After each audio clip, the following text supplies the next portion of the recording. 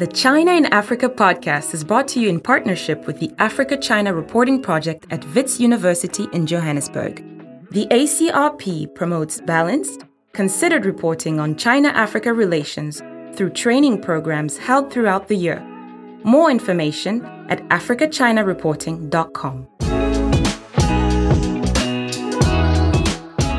Hello and welcome to another edition of the China in Africa podcast, a proud member of the Sinica Podcast Network.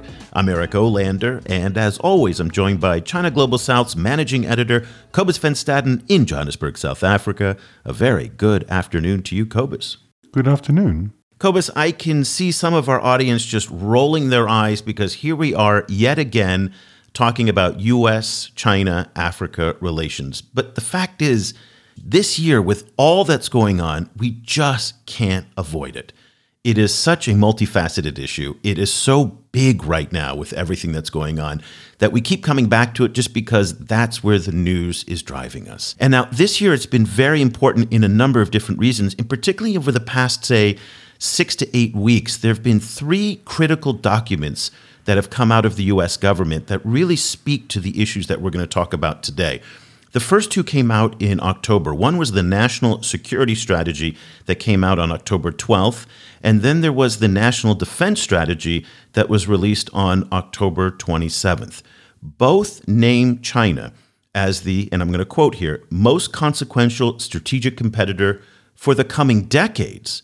Both of these documents also make the case for why the U.S. thinks that China is using, and again, I'm going to quote here, I want to quote as much as possible from these documents so that it's not my words that you think I'm saying it, this is from them. And here's what they said: coercive actions to reshape the international system to fit China's authoritarian preferences. That's some pretty heavy language there. In both of the documents, the authors in the U.S. national security community make specific references to China's impact on the Indo-Pacific region, which is out here in Asia, but they don't necessarily specify other regions. So it's interesting, Cobus, that when it comes to Africa, the Biden administration appears to be taking an entirely different approach. Last August, the National Security Council published an updated strategy for sub-Saharan Africa. Now, this was the first time that U.S. foreign policy had been updated for the continent since 2019, and you'll remember that's when the Trump administration launched its Prosper Africa strategy. And if you recall, back then, former U.S. National Security Advisor John Bolton, he gave this memorable speech at the Heritage Foundation where he mentioned China 14 times. And a lot of the criticism was this a speech about Africa, or is this a speech about China and to some extent Russia? This time, Secretary of State Antony Blinken unveiled the new policy, and he didn't mention China once by name, and that was by design. The new strategy really downplays China, but you could definitely see that it was on his mind during his address in August at the University of Pretoria. It was a conviction born of the struggle of generations of Africans whose destiny had been determined by colonial powers. This inalienable right depends on a system of rules and principles, which Africans have helped forge over decades through their leadership in institutions like the United Nations and the African Union. And yet, too often, African nations have been treated as instruments of other nations' progress rather than the authors of their own. Time and again, they have been told to pick a side in great power contests that feel far removed from daily struggles of their people. The United States will not dictate Africa's choices. Neither should anyone else. The right to make these choices belongs to Africans, and Africans alone. And the only other indirect reference to China in that speech was when he talked about how infrastructure is built in Africa, and he brought up a number of the long-standing critiques of the Chinese. The way this infrastructure is built will reverberate for decades. After all, we've seen the consequences. When international infrastructure deals are corrupt and coercive, when they're poorly built or environmentally destructive, when they import or abuse workers, or burden countries with crushing debts. That's why it's so important for countries to have choices, to be able to weigh them transparently with the input of local communities without pressure or coercion. So a very different tone, Cobus, coming out of Secretary Blinken than from his predecessor, Secretary Pompeo. This time, the administration says the new U.S. strategy for sub-Saharan Africa is about Africa and not about China. Yeah, I mean, this clearly reflects political pressures, I assume, from mostly also from African side. I think there's been a lot of resentment in Africa about this idea that it's only seen as an arena for great power competition. And obviously this is a gesture to correct that. And I think the optics of the Bolton era speech was damaging to US-Africa relations, on top of other damaging dynamics, and during the Trump era. So this is clearly a course correction. I think that the big question is how the kind of revivification of the relationship will actually happen on the ground.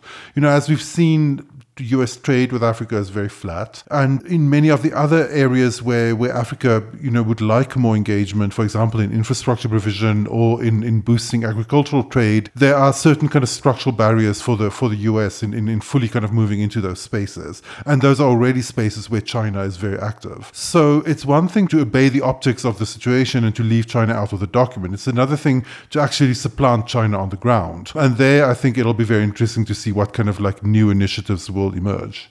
Now, normally when we talk about foreign policy towards Africa, whether it's China's, the Americans, the Europeans, or anybody else, we usually speak with analysts or scholars or other stakeholders who are far outside of the policy process. But from time to time, we get the chance to speak with those folks who are actually implementing these policies, where you get a very different perspective. Last year, some of you may recall that we had the privilege to speak with Wu Peng, who is China's top diplomat for sub-Saharan Africa. And today we're going to bring you a conversation with his counterpart in Washington, Assistant Secretary of State for African Affairs, Molly Phee, who is the U.S.'s top diplomat for Africa. Now, I just want to kind of put a little bit of a disclaimer out there. The point of these discussions is not for us to do the kind of confrontational interview where we're fact-checking every point that they make. There's a time and place for that kind of interview, and many of you who know our show know that we have no problem doing those kinds of interviews. But that's not what we want to do here today. Just as we did back when we spoke with Wu, we really want to give these folks a chance to lay out their ideas. And when you think about it, it's not very often that we have the chance to hear active practicing diplomats speak publicly in a long-form format.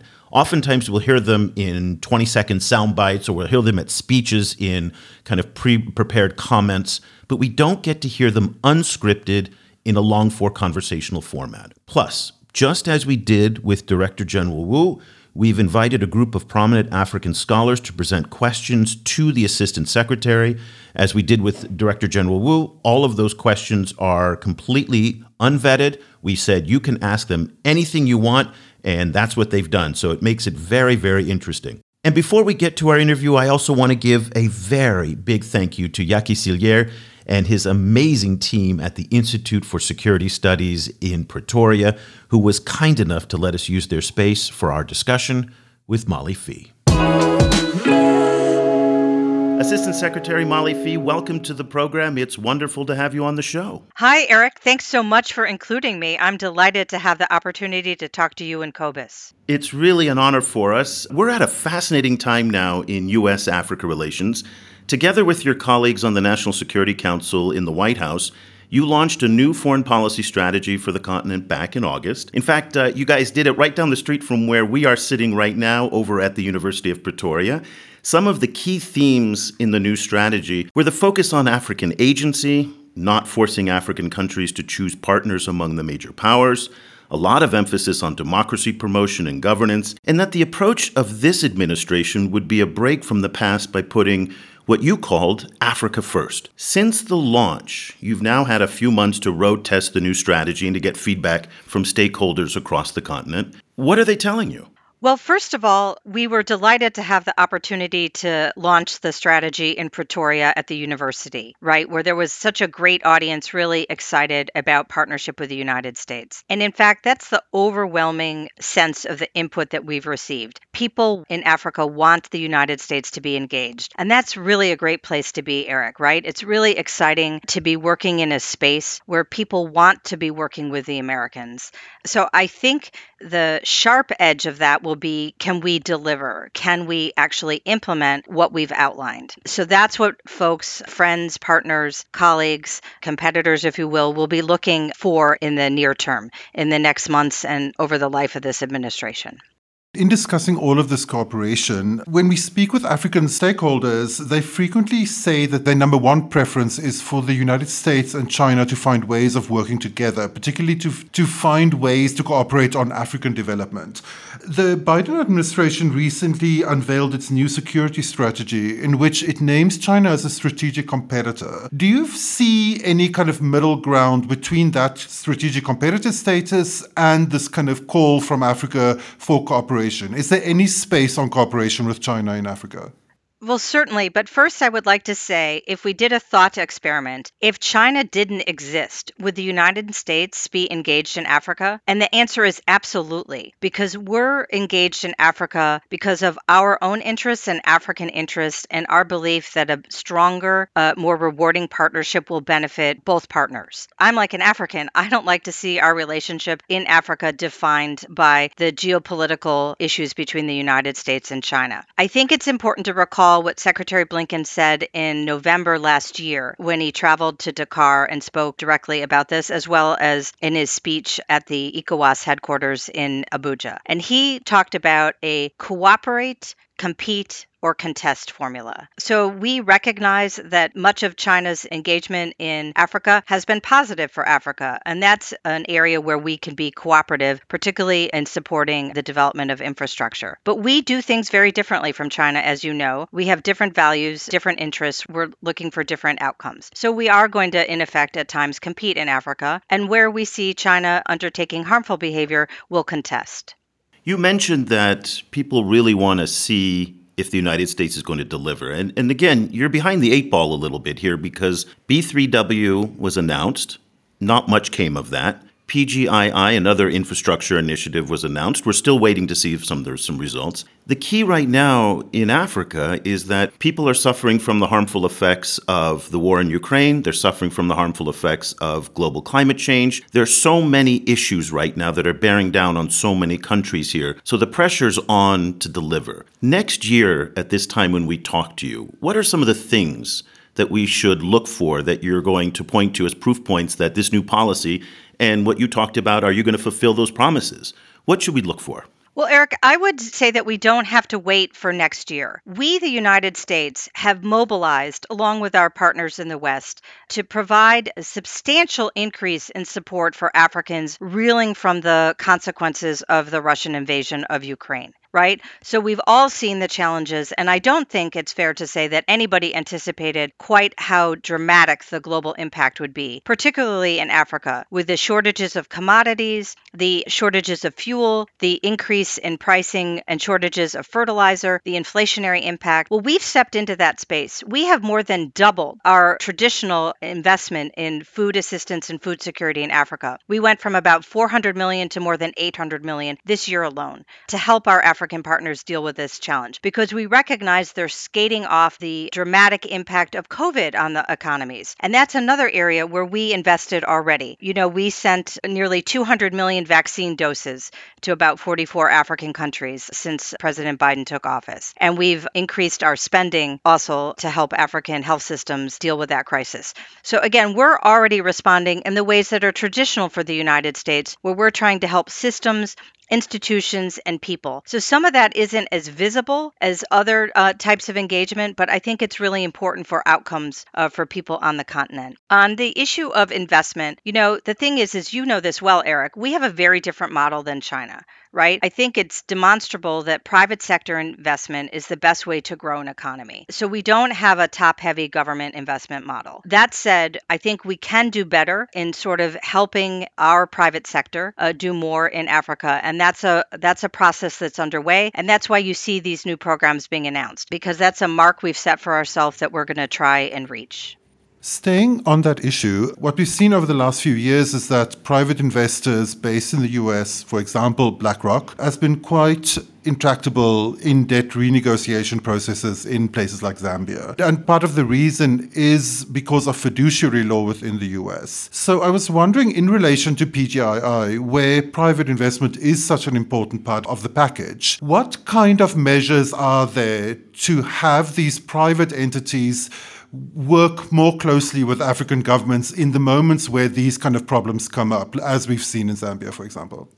Cobus, I'm really glad you raised that example. First of all, I think everyone admires the choices the Zambian people made last year to change their leadership and to really solidify democracy in the country. And everyone wants to be part of the effort to help Zambia succeed. And that includes, of course, helping stabilize the economy, deal with debt, and improve investment so that there are more resources for the development of the country. We can do more, as I said earlier, to mobilize private sector in the United States to engage in Africa. But Africans also have a responsibility to create, to use that jargon, an enabling environment that attracts American and other foreign investment.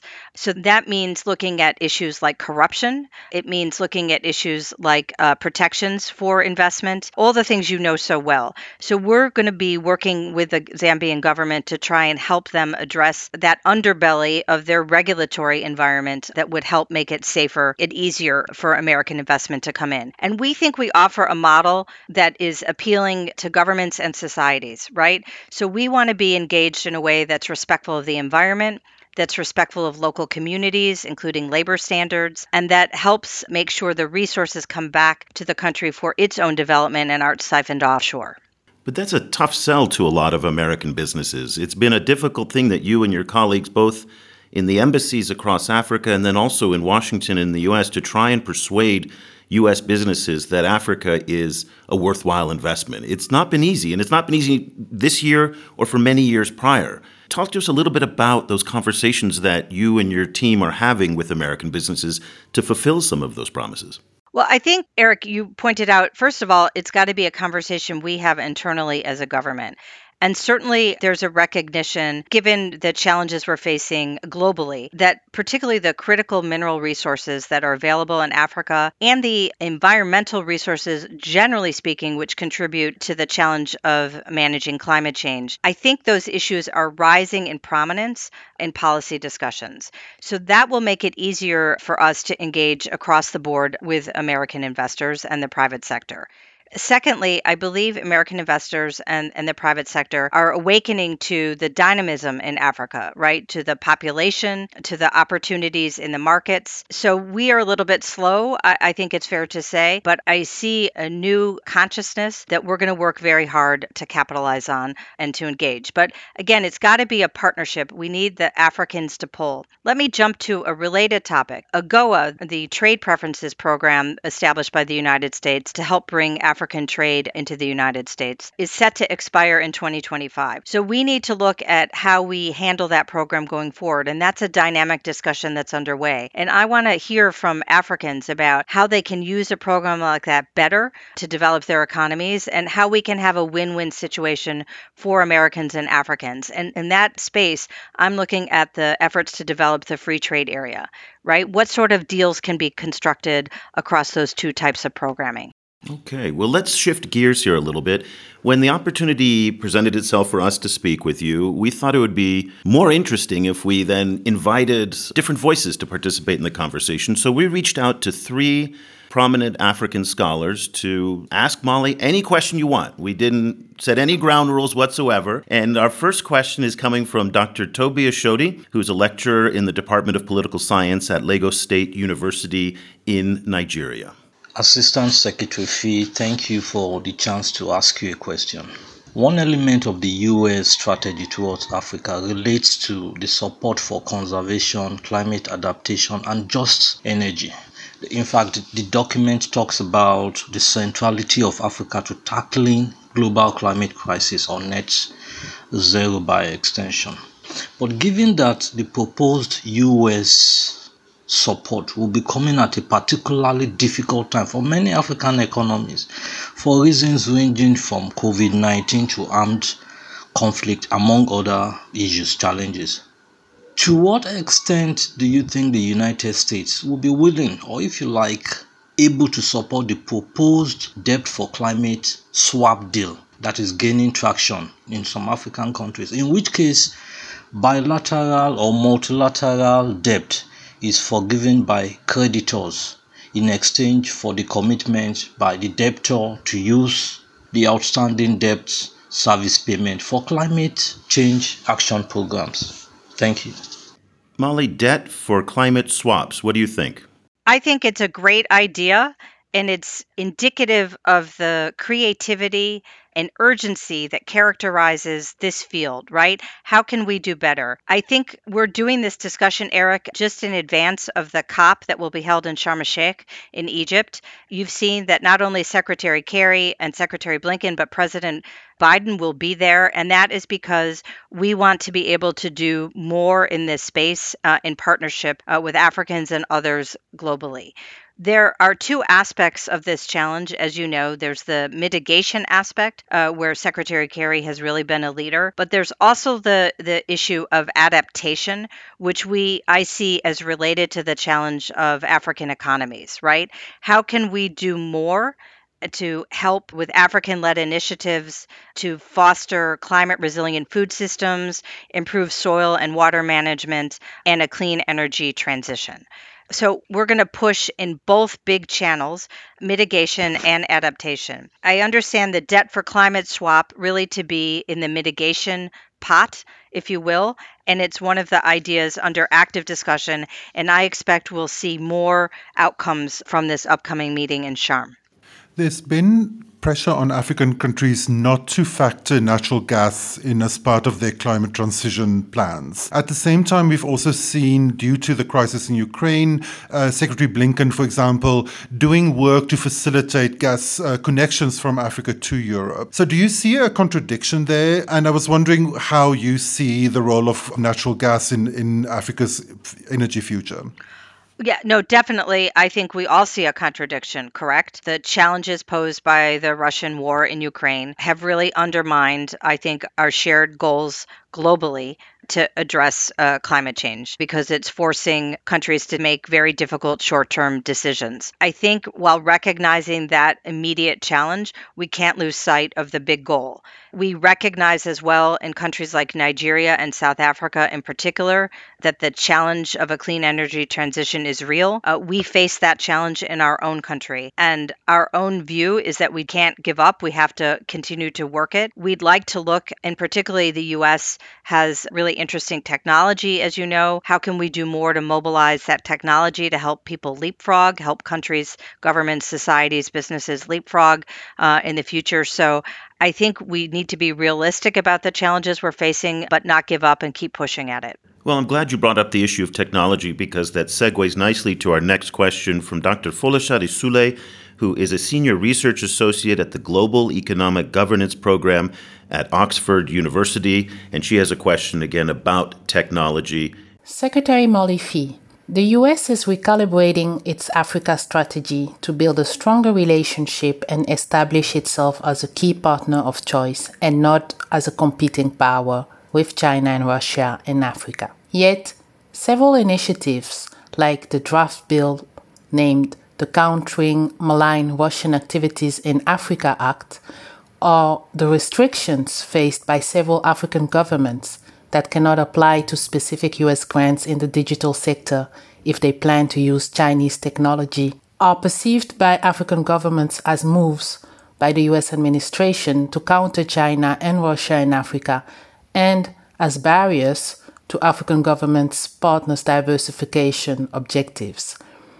So, beyond the current narrative of we are focusing on the USA in Africa, not on China, how do you think the US strategy in Africa can be best carried out in Africa's interests without hindering its strategic priority to diversify partners? Thank you. Well, thank you for such a thoughtful question. I want to pull back away from Africa and look globally for a moment. The United States worked very hard to see that the new leader of a a specialized UN body that not many people have ever heard of, the International Telecommunications Union, would be headed by an American leader, a woman named Doreen Bogdan Martin, who has worked for years to promote access to the internet for Africans as a civil servant as a part of that body. And why did we care so much about that election? It's why we care so much about what's happening globally in terms of refitting the international architecture to meet the demands of the current moment. So that's where we're looking at what China or Russia or others are doing that's positive and what's negative. And I think we all want to see an internet space, a technology space that allows freedom of access and also responsible conduct. So that overall picture drives what we're doing in Africa. And where we, I think, can bring a comparative advantage is not in the hardware. A lot of the hardware is already in place, but if you will, in the software and how Africans are connected, how they are able to utilize the internet to develop their economies and to, in fact, for example, for civil society to be able to use that space well. So I think that's how we're looking at that issue. So it's more of an openness than the very narrow circumstances of a limit. We're also trying in the State Department to build our capacity to be more effective in this space, where we've established a new bureau to work on cyber issues and to sort of grow expertise in the traditional foreign ministry space. And finally, I would say that I think this is a challenge we all share. We see in the United States irresponsible use of social media space, of the internet highway. And I think that's a challenge that many Africans are facing as well. And that's something we all need to figure out how to do better together. Staying on the global level, President Biden's national security strategy characterized China's particular kind of challenge to the United States as its capability to reshape the international order. But what we frequently see in Africa is that African countries and other parts of the global south frequently find themselves excluded from the international order in key ways. And so China's calls for reform of the international order frequently have quite a sympathetic audience in Africa. So I was wondering what the United States' plans are for making a more inclusive national order. Or is it a situation, as Chinese actors frequently say, that this is actually a coded way of trying to maintain hegemony? No, I disagree with that characterization. I think you saw this fall during the high-level meetings at the United Nations, President Biden talk about the need for an African voice on the Security Council and in general reform of the Security Council, because it's clearly not working in current circumstances. There's an active discussion led by our Secretary of the Treasury to look at the multinational institutions such as the IMF, the World Bank, and others, and to reform them to make sure African voices are stronger and present. There's an active discussion right now underway that I expect will be advanced in the next 2 weeks about the G20. South Africa, of course, is present in the G20. Is there an opportunity for the African Union to be present? So we are looking very carefully, again, at the global architecture and looking at how we can update it in partnership with our friends and allies across the globe to make sure that it works for this current moment. And Africa absolutely has to have a seat at the table and be part of that discussion. You've said many times, and Secretary Blinken has said it as well, your colleague at the National Security Council, Jug Devermont, has said it too, that you don't want African countries to have to choose. It's interesting, though, that in the questions that we got today and in a lot of the discourse in Africa about the new U.S. strategy comes back to this question of the choice. And are we being pushed from one side or the other? And I think it probably is rooted in the trauma of the Cold War, which you and I were both alive for. So these are recent memories. And so our third question on that front comes from Dr. Bob Wekesa, who's the acting director of the African Center for the Study of the United States at Wits University in Johannesburg. In his statement to the press in August, during the launch of the U.S. strategy to Africa in South Africa in August, Secretary Antony Blinken said, and I quote, "Our purpose is not to say who you have to choose. It is to, in effect, offer a choice." This was with regards to African countries, empress of China and Russia. Yet, Various sections of the 17-page strategy talk of countering Russia and China in Africa. How does one reconcile these contradictory positions? Can you speak to that anxiety that is very much present today in many of the conversations here in Africa? Yes, well, I regret that anxiety because I know Secretary Blinken strongly believes, as do I, as I said at the top, that, and I think it's worth repeating, that we want to be engaged in Africa for the sake of Africans and the sake of Americans. And because we believe that if we don't work together, we're not going to be able to successfully manage the challenges that we all face, whether it's climate change, whether it's health security, whether it's terrorism, whether it's a global architecture that serves everybody's interests. We genuinely believe it's better for both sides if we're working in partnership. And that partnership is not defined by Russia or China. I would say that what we're looking at in the continent with regard to Russia or China are actions that we believe harm Africans. Right? That's a different way of defining the problem than as a sort of a Cold War construct, Eric, of like checking each other in a third space, right? This is about what does Russia do in Africa and is it helpful to Africans? What does China do in Africa or globally and is it helpful to Africans? I think, for example, it's clear to most observers that engaging the Wagner group is not helpful. They're just stripping resources out of the country and sending them back to Moscow, and they're reckless with civilian lives. We don't think that's positive for Africans, and I assume most Africans don't as well. Of course, the Chinese picture is much more complex, as we've discussed. Much of the Chinese investment in infrastructure has been helpful to African development, but there are also real questionable practices about Chinese investment, for example, in critical minerals and other practices. I think globally, we would like to see, again, the international architecture be amended and adjusted and updated to serve everybody's purposes to have open, free, prosperous, secure society. We're not confident that China is always using the international architecture to achieve those goals. So that's how I would address that anxiety, Eric. So far, we've spoken a lot about how external actors will act in Africa and with Africa. But I would like to flip the question a little bit and ask you from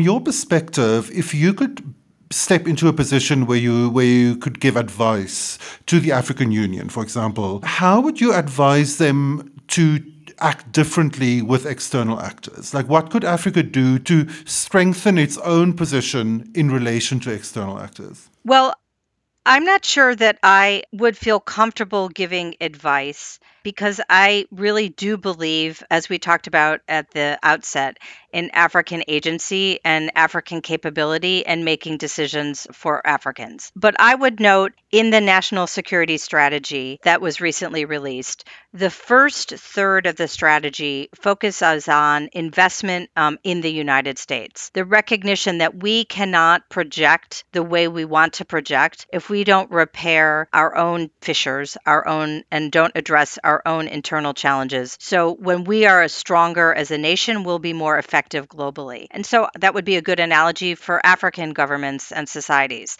that they should tackle their own governance challenges. Are they doing the best they can to make sure their resources are developing their own societies? Are their security services predatory against their own people? So I think that's a good model for us, that we need to be humble about our own challenges and do the work we need to do to improve our position. And that's probably good advice for anybody, whether a country, a government, or a person. Okay. Well, Molly, just very quickly before we go, because I know your time is very limited with us, I just wanted to kind of close our discussion with a little bit about your own personal story and your journey as a diplomat in the State Department. Today, you're one of the highest-ranking female diplomats in the world. The State Department historically has struggled in promoting women and people of color and underrepresented communities. They're working to try and change that, from what I understand, but it's still very much a work in progress. Can you tell us a little bit about what your pathway has been and the challenges you faced as a woman in diplomacy, and maybe a little bit about what the State Department is doing to make it easier for younger women to come up in the ranks? Well, I really appreciate that question. And I don't view it as a negative. I'm really delighted to be a woman. And I'm really fortunate and very conscious how fortunate I am that I was born in the 20th century in the United States and had the opportunity to grow up and have both educational and social circumstances that allowed me to develop my capabilities to the degree that I've been able to do that. And of course, I haven't done that on my own. I was supported by my family, by my community, and again, by the position in which American society was when I was growing up. So I recognize every day my good fortune, and I feel a responsibility to sort of share what I'm able to with other girls and women who aren't in such a fortunate position. With regard specifically to the State Department, Secretary Blinken is passionately committed to doing more on diversity, equity, and inclusion. He really wants all of us to move beyond sort of stated commitments to these principles to concrete action that makes a difference. And so we're all challenged in every way, whether it's informal encounters or systematic change, to create opportunities for people who don't look like the traditional, as they say, pale, male, and Yale leader that was historically dominating our foreign policy establishment. I'm also from the Midwest, and my undergraduate degree was from a great public university, a land-grant college, Indiana University at Bloomington. That's a big difference. I'm proud to be like President Biden, who's not a graduate of the Ivy League. With no disrespect to the Ivy League, one of the great things about America is the proliferation of educational opportunities in universities all over the country. So I represent that quote unquote minority as well. So I honestly, Eric, have found in my experience as a diplomat that people view me primarily as an American, not a woman. They see me as an American, and I represent the power and privilege of the United States, our Constitution, our example, our leadership. So that has been helpful in circumstances and societies where people are less used to dealing with a woman in the public space. Molly Phee is the Assistant Secretary for African Affairs, the top United States diplomat for Africa. Molly, thank you so much for taking time out of your busy schedule to talk to us. We really appreciate it. Well, Eric and Corbus, thank you so much for taking the time to share your ideas with me. I also welcomed the really interesting questions from the university professors. And thank you for what you do in responsible and informed and constructive journalism. It's really helpful for all of us to be educated, and I value your role in teaching me and others through your podcasts. Cobus, how cool was it that we got to speak with a diplomat of Molly's rank? And you got to think, this is one of the most senior American diplomats, Assistant Secretary of State, and one of the most senior diplomats in the world, really. And she's like, call me Molly, and proud of the fact that she didn't go to one of the top American universities. And Indiana's a fantastic university, as she pointed out, but I think it's really instructive to some of the things that really makes the United States an amazing place. And I say that, and people may even be surprised that they don't hear me complimenting the U.S. very often. I think I'm known as more of a critic than you are these days. But to me, I love the fact that it is so accessible, and that, can you imagine talking to, her equivalent in France? No way would the French Foreign Ministry allow you to call them by their first name, and would they be proud that they didn't go to one of the grandes écoles? It's just, this is not something that you see very often in diplomacy and in high-ranking government officials. Yes, it was a massive, massive honor to speak with her, and, fascinating on many different levels. And I agree with you that it is really notable, I think, that, that the current administration is taking this kind of anti-elitist direction. And it's very encouraging, I think, particularly in an African context, because Africa is so excluded from these kind of circles of power. So I think it's really refreshing and important. But this elitism that we've talked about is not a Western thing. It's very much an African thing. And we've talked about it in the context of your foreign ministry at DIRCO, where if you are not from the right political party, if you're not part of the ANC, if you didn't go to the right schools, you don't have the right connections, you don't get into the foreign ministry. And this elitism is not, again, something that's unique to wealthy governments.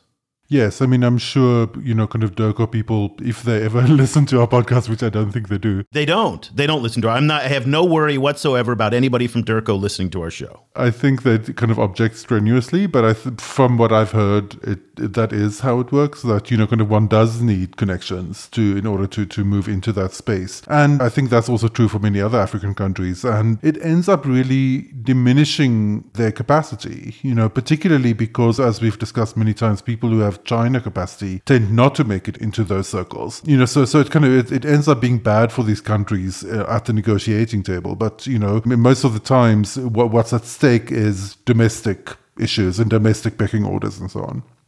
Yale, male, and pale. I'm going to use that one. I thought that was very, very creative. Listen, the State Department still has a problem with being too Yale, male, and pale, but at the same time, people like Molly are evidence that it is at least trying, and there is some progress. So I think that's good. Let's now shift to the policy. Let's talk about the substance of what she said. Again, I am a little bit dubious in the sense that I think, as Molly mentioned, it's really going to come down to whether or not the United States delivers. All of Secretary Blinken's fancy words, all of the talk about this is for Africa, that's all great. It's wonderful. But at the end of the day, they're going to have to come through with facts on the ground. This means that PGII, which was the successor to B3W, which is these big infrastructure projects, they're going to have to come through. They're going to have to show some results. The policy simply cannot be, we are the country of PEPFAR, a policy of 15 years ago. New ideas, new initiatives, and more than just we're competing with the Chinese has to come forward from the United States in order for the policy to live up to its potential. I agree, but I think there's even a broader challenge, which is that the China didn't arrive in Africa in a vacuum. Chinese engagement with Africa happened against the context of Africa's early engagement with other partners, and particularly the limits in that engagement. So in that context, even though a lot of African governments have strong reservations about certain aspects of doing business with China, they frequently have no other choice, because China does offer radically new development options and kind of partnership for particularly infrastructure. So that reflects the kind of plateauing and I think atrophying, of the traditional relationship between Africa and its traditional development partners like the United States. So what is really important is not only for PGII itself to deliver, which is very important, but more specifically for these countries to start, I think, thinking about new development paradigms. They need to, the development space itself needs to be shaken up, particularly in relation to the challenge posed by climate change. So one needs new thinking and new forms of engagement rather than just re-energizing old forms of engagement. And there, I think, the real challenge lies. Well, there's going to be a number of big challenges ahead for Molly and her team at the State Department in order to implement this policy. First and foremost, we've been talking to a lot of people, and there's been a lot of coverage about the fact that the State Department in Africa remains understaffed. So it is a very big agenda, and this is one of the challenges for the United States, is that unlike the Chinese, who don't want to be all things to all people, the United States still insists on covering everything, on being the leader, or at least, driving the conversation in human rights, in health and security, in military, in culture, in, norms and standards. I mean, so many different things. And again, when you are understaffed, and I say understaffed is all relative, of course, but the budgets have not increased for the State Department in many years. It's not a priority for the U.S. government, or certainly for Congress, to keep putting money into the State Department like it does with the military. Another challenge, and this is a new challenge, is that at the time of this recording, the United States House of Representatives looks like it's going to shift to the Republican Party. And so the domestic politics in the United States are going to become far more contentious. And then this looks like it's going to be the official kickoff into the 2023 presidential campaign. 2024. Well, I say 2023 only because that's the year the campaign is going to happen. 2024 is, of course, the election. But we're going to see all next year going to be this massive campaign. And so the reason I say this is a challenge is because Africa is not going to be a priority in the campaign. China will be. But I don't get the sense that there is the same motivation now to confront China in every part of the world. People like U.S. Senator Marco Rubio from Florida are going to be very keen to make sure that China and the Americas stays on the agenda, but I don't see anybody in Washington really putting Africa high on the agenda. I think those are going to be the two main challenges for Molly Phee and her team to execute this strategy in such a way that it really breaks out from the past.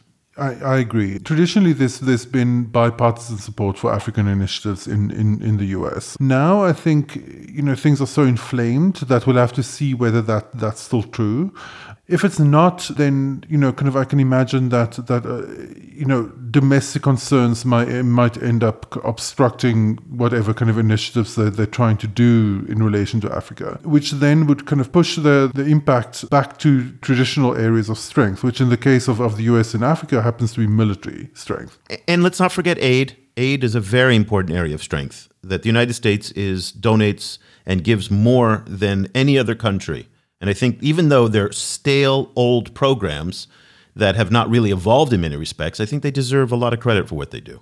Yeah, of course. And, they may be old, but they're certainly helpful. That's true. But aid is, of course, a very important tool, but it's a kind of impersonal tool. It's something that is administered from beyond and doesn't really necessarily have a lot of kind of like human faces to it on the ground. I think the people at USAID would disagree with you strenuously on that they are literally people on the ground providing aid.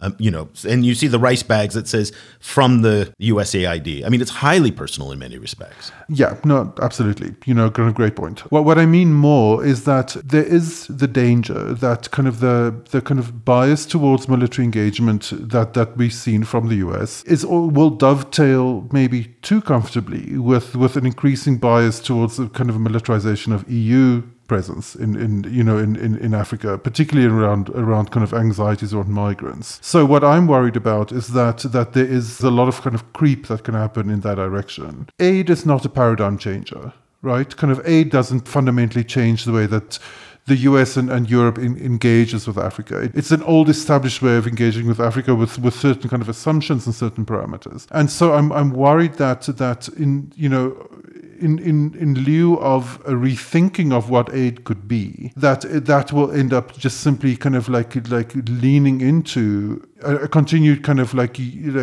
foregrounding of military engagement with the continent, which I don't think is necessarily helpful. Do you remember that event that French President Emmanuel Macron had in Montpellier? I think it was last year or the year before, when he brought those youth activists up on stage and they just lit into him. Yes. And they just said, we are tired of the aid. We are tired of the paternalism. We want to be treated as equals. We want to do business. We want opportunities with you. And I think that everybody on the 6th floor of the State Department should go back and listen to that. And again, always align your policy with young people. You will never go wrong in Africa if you align your policy with young people. And it's notable that this week, the same week as the U.S. congressional elections, Twitter closed its office in Accra. Now, it wasn't a very big office. I think it had only 11 or 12 people. But in many ways, it was a symbol. And I remember when Twitter opened its office, some of the talking points coming out of the United States was, look, America's here to challenge the Chinese tech dominance in Africa. So the optics of it, that Twitter is now no more in Africa, is, I think, again, it just shows a lack of innovation on the U.S. side. And it's one of those things where I think about in our newsletter, where we're writing about all these tiny little initiatives that the Chinese are doing. And it's the things like the air bridge between Addis Ababa and Changsha in Hunan province of bringing tea and bringing coffee. And it's the avocado deals and it's the tech deals. It's these small things. It's not necessarily the big, giant initiatives, but you add up every single day these tiny things, and that amounts to a lot of dynamism and momentum in the policy beyond just traditional aid initiatives. And that's what I think is missing from the U.S. policy. I think if the U.S. can mobilize its private sector, if the U.S. can start to focus on what it actually does well, tech, finance, education, services, things like that, stop talking about infrastructure. The U.S. can't build a road in Washington. It's not going to build roads in Nigeria. I mean, I don't know when people are going to accept that, but that is the reality. But we do things exceptionally well in some areas, and for some bizarro reason, we don't lean into those areas that we do well.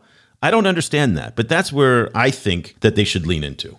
Yeah, I agree. But, we've been saying that for a long time. We've been saying for a long time that the US is strong in services and education and media, but these are all run by private sector companies with very tight, very kind of beady eye on their shareholders. So and the problem is that Africa is still largely framed in relation to, again, aid, in relation to charity, right? So when Silicon Valley comes to Africa, it's always in the form of some kind of aid initiative or some kind of help initiative. It's always going to be like saving poor people rather than finding markets. Whereas the Chinese don't have that bias. They do see Africa frequently as a market. I mean, an underdeveloped one, albeit, but still, particularly they have this kind of future-oriented kind of view of future African markets, which we don't see in the US. There isn't much interest in future African markets in the US. So again, that would be great. Am I optimistic that it's happening? No, frankly. It is cool, though, that, again, they dialed down the China rhetoric in the policy. That, to me, was a smart move. I think the authors of the strategy deserve some credit from that. But at the end of the day, writing a policy like what they did and executing it are two radically different things. Here we are in November. The policy was unveiled in August. So you and I follow this as close as anybody else. I haven't seen any brand new big innovation. And I think, again, the clock is ticking down for this administration. They are about to enter into lame duck status next year. And so, again, they're not going to get much through Congress. They're certainly not going to get any new funding. So if they're going to do some big things and if they're going to change the narrative, this is the time to do it. This is it. I think once you get into next spring or into the summer, forget it. It's never going to happen. So just, again, the nature of American politics being what it is.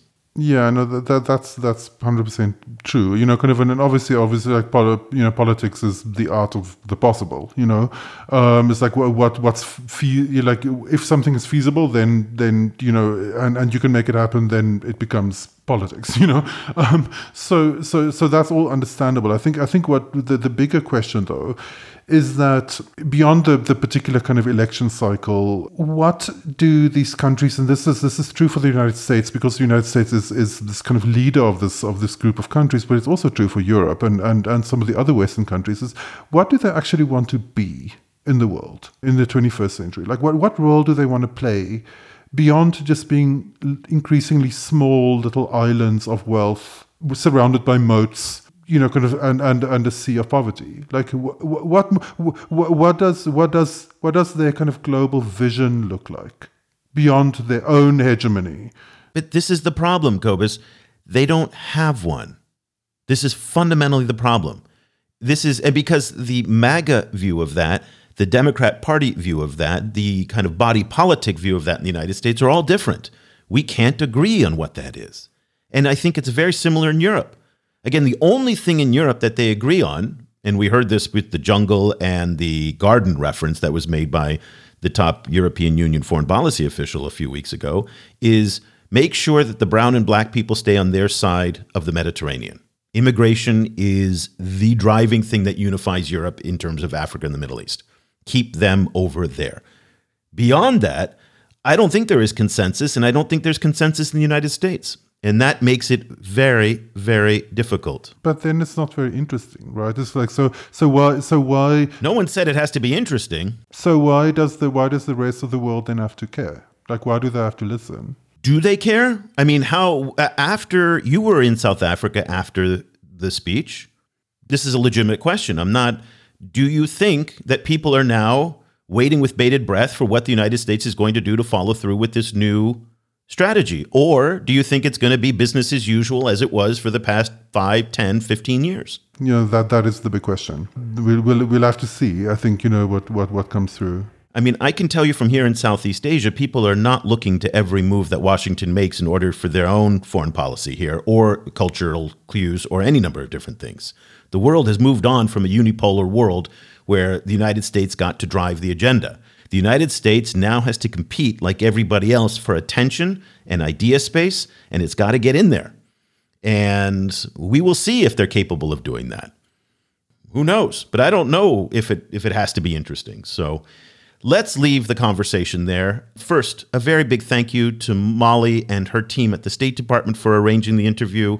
We really enjoyed the discussion. Also, once again, to the folks at the Institute for Security Studies in Pretoria. It was lovely to see all of you.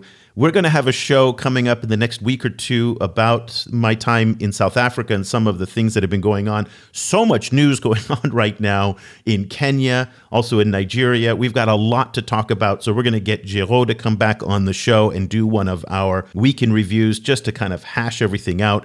Again, the folks at the State Department, the folks in a number of international organizations, they subscribe to our daily brief newsletter at ChinaGlobalSouth.com. So if you'd like to see what Molly and her team are reading every day, we hope that you will go to ChinaGlobalSouth.com/subscribe. You get 30 days for free. Every day, we're basically trying to save you the time for us to go out and do all the heavy lifting for the research. What are the latest academic papers? What are the latest policy briefs? What's the latest news? And then we try to string it all together to give you some idea on how to frame it. It is a fantastic way to spend about 10 minutes of your day just scanning through lots of bullet points, short sentences. It's not meant to be a heavy read, but it's meant to really just jumpstart your day on the latest of what China is doing in the Global South. We've got a fantastic team of editors in Egypt, in Mauritius, in South Africa with Cobus, also in China, and myself out here in Southeast Asia, really bringing you a Global South point of view. Once again, ChinaAfricaProject.com/subscribe. And we will be back again next week with another episode of the China in Africa podcast. For Cobus Van Staden, I'm Eric Olander. Thank you so much for listening. The discussion continues online.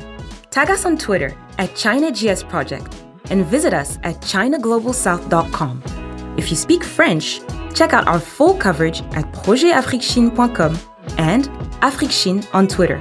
That's Afrique with a K. And you'll also find links to our sites and social media channels in Arabic.